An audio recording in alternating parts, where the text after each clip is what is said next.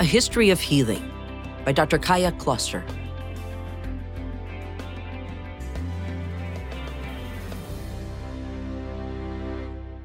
In a recent Washington Post column titled, "I Don't Want Your God in Charge of My Healthcare," the author lamented that Catholic hospitals forbid certain procedures, specifically abortions and gender-affirming surgeries. The column highlighted the growing claim that religious organizations shouldn't impose their religious beliefs on patients. This argument disregards that most of the hospital systems across the United States were founded by religious organizations.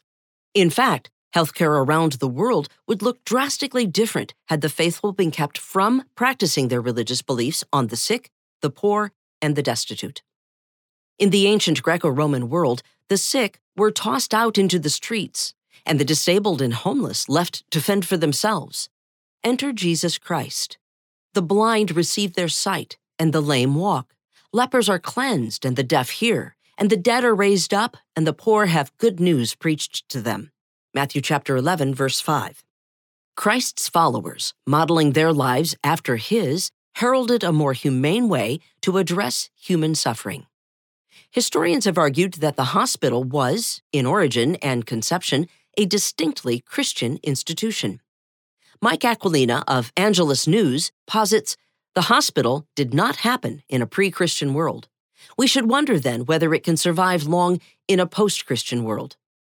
As the secularized culture attempts to strip healthcare of religion, let us commit to Christlike compassion.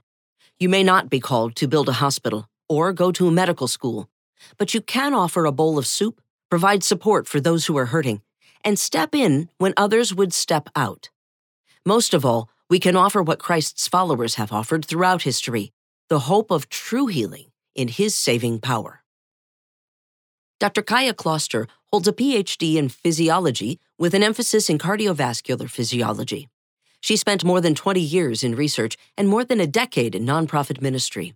She is now a speaker and writer for Answers in Genesis, sharing her passion for apologetics through teaching opportunities.